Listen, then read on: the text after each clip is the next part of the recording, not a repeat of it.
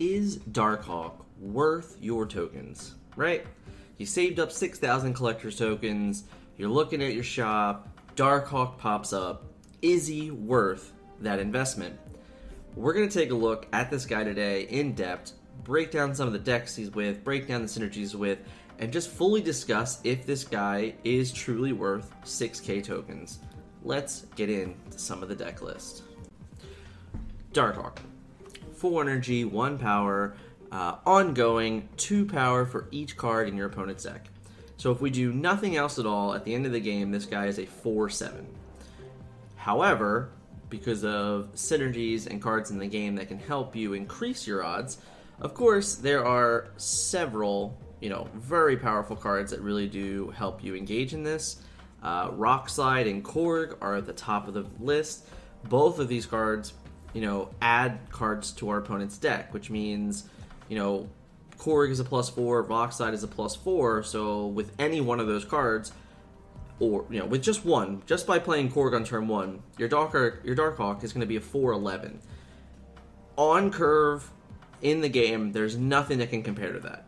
If you play one Korg or one Rock Slide, your 4/11 is just unbelievable. The power that comes with that really is unmatched at the 4 cost. If we talk about Zabu, if we're making, our Rock Slide cost 2, our Darkhawk cost 2, that's just an unbelievable amount of power that we can put out into the game for 4 energy. You're talking, 11 power for Darkhawk, 6 power for Rock Slide. The added bonus of adding rocks to our opponent's deck to make his draws worse. You're talking about 17 power for 4 energy, along with the ability to have another card be put in there, which is just unbelievable. The Mystique combination with him is pretty wonderful. It can be a little cheeky, but it still does create ways to play multiple Darkhawks in a world where you don't have Moon Girl, which is really important. Of course, another card that is pretty good with it is Black Widow. Black Widow is just another card that it stops our opponent from drawing, so it turns your Black Widow into a 2/3 in essence on games that you draw Darkhawk, which is important to note. I'm not a huge fan of Black Widow, but it does see play in a fair amount of the deck, so I wanted to shout it out real quick. And of course, in just about every Zabu shell, you're going to have these other 4-cost cards that really help you. It's important to note that cards like Armor and Cosmos are very valuable with your Darkhawk as well, because you don't want to just easily let your opponent Shang-Chi it. Quinjet in the decks with Moon Girl, quite powerful. You can't really ignore that. Wong is kind of the same thing. If you can have Wong and Rock Slide, throw even more, you can kind of hit these big numbers. But the real truth about Darkhawk is that, at 4 energy, as long as he is 11 power at the end of the game, those numbers are really hard to match for 4 energy. So when we talk about Zabu for 2 energy, with a Moon Girl and things like that, all of a sudden you're like, hey, here's 22 power, or with She-Hulk is another great way, is, hey, here's 21 power, spread out through the game.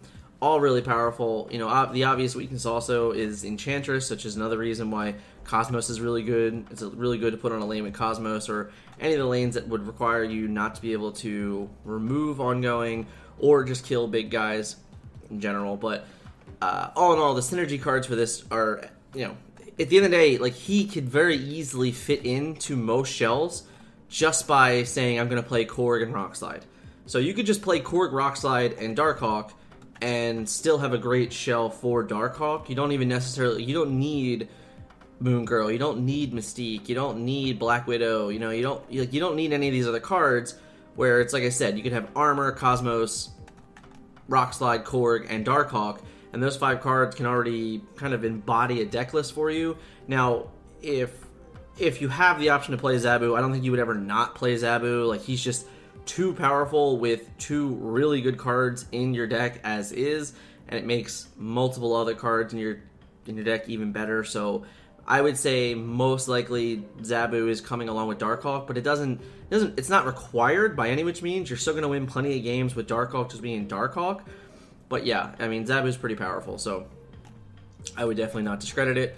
Of course, if we look at the top of the tier list here, number one deck in the tier list is literally called Zabu Darkhawk, which means this is one of the best decks in the game. Let me move this over for you guys so you can see a little bit better here. But, you know, this is it's a pretty phenomenal deck. Korg, Quinjet, Black Widow, Sentinel, Mystique, Zabu, Darkhawk, Moon Girl, Rockslide, White Queen, Devil Dinosaur, and American Chavez. This is just a my guys are huge deck.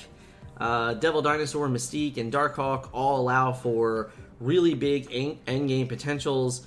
You know, you look at this, you're like, oh, it's Zabu with only 4 cost. That's fine because this deck doesn't need Zabu at all. But when you get Zabu, you're just so much further ahead that it's unbelievable. So that's why we're playing that here.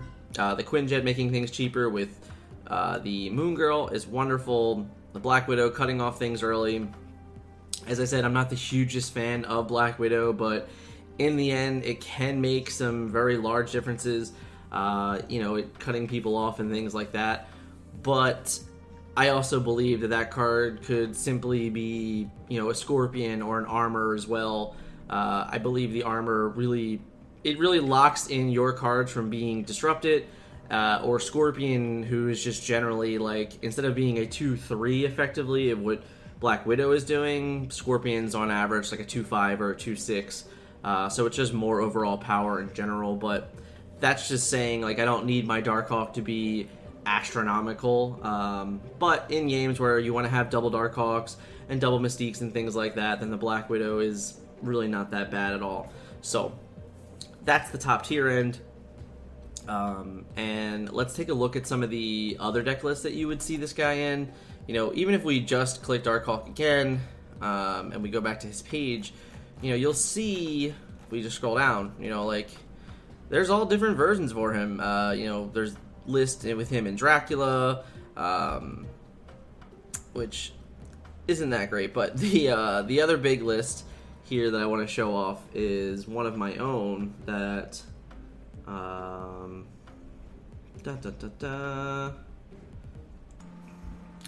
So the other list that I wanted to just show off real quick is a list with She-Hulk that you can see very often, and this is more of a controlled type list.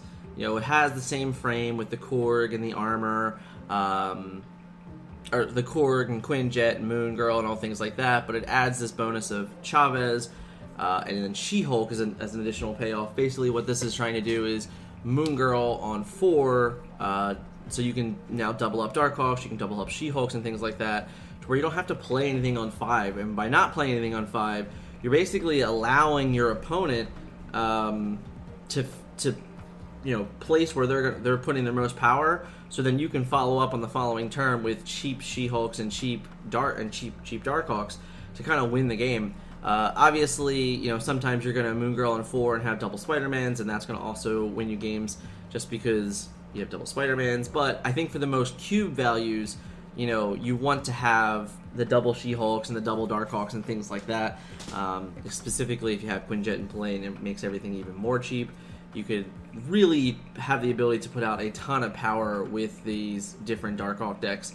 All in all, you know, Darkhawk is a really, really phenomenal card. I absolutely believe he is worth your tokens, and you're not going to feel bad about purchasing this guy. Right now, it's January 27th. There is a good chance that he hits the drop down at the end of February, if not most likely definitely at the end of March. But this is the type of card that is, you know, he's a top tier. He's in the best deck in the game currently right now on the leaderboard. You know, I believe the top person in the game has hit rank 400 Infinite playing a Darkhawk deck. It's one of the best cards in the game. You're not going to feel bad about spending 6,000 tokens on this card at all. It takes a little bit of, you know, kind of getting used to playing it and things like that, but all in all, he's worth it. If he pops up in your shop right now for 6,000 tokens, I don't think there's a better card to purchase.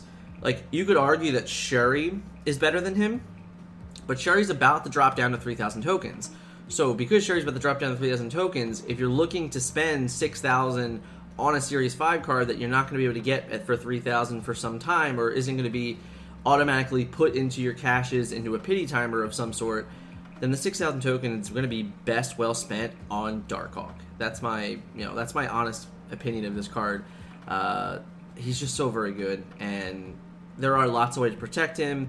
Yes, there are lots of ways to interact and defeat him, but the sheer factor of numbers and the ability for people to always have those answers is limited, especially when there are people that are already playing Cosmos for you. Honestly, you don't really need to play Cosmos in this deck because you have the ability to just utilize your opponent's Cosmos, and if they're not Cosmosing, then they're also probably not Enchantressing, and they're also probably not Shang-Chiing, so your guy's protected anyway, all in all.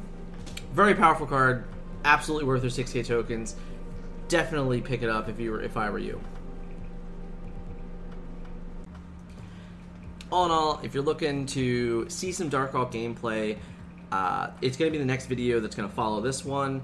If it's not in the end credits that you're seeing right now, then it's going to be there very soon. I've been having a ton of fun with Darkhawk. I bought him about a week ago. He's very powerful, very strong, and we're going to see how he does in our infinite gameplay and things like that. So definitely check out this next video if you're looking to see actual gameplay for Darkhawk. And of course, if you haven't yet, hit that like button if you like the content here. Really does help us as we continue to grow. Last but not least, hit the subscribe button if you're not subscribed. Why not? Come on, get in there. Let's help this community grow and everything. And thank you guys for who voted in the poll. Very kind of you to vote on Darkhawk. He's a sweet card. There was other cards up for debate. I might cover those too to see if they're worth your tokens.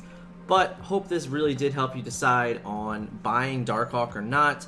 6,000 tokens is an incredible investment, and I really don't want people to waste their tokens. So we're going to start doing more and more videos like this, covering the is it worth my tokens.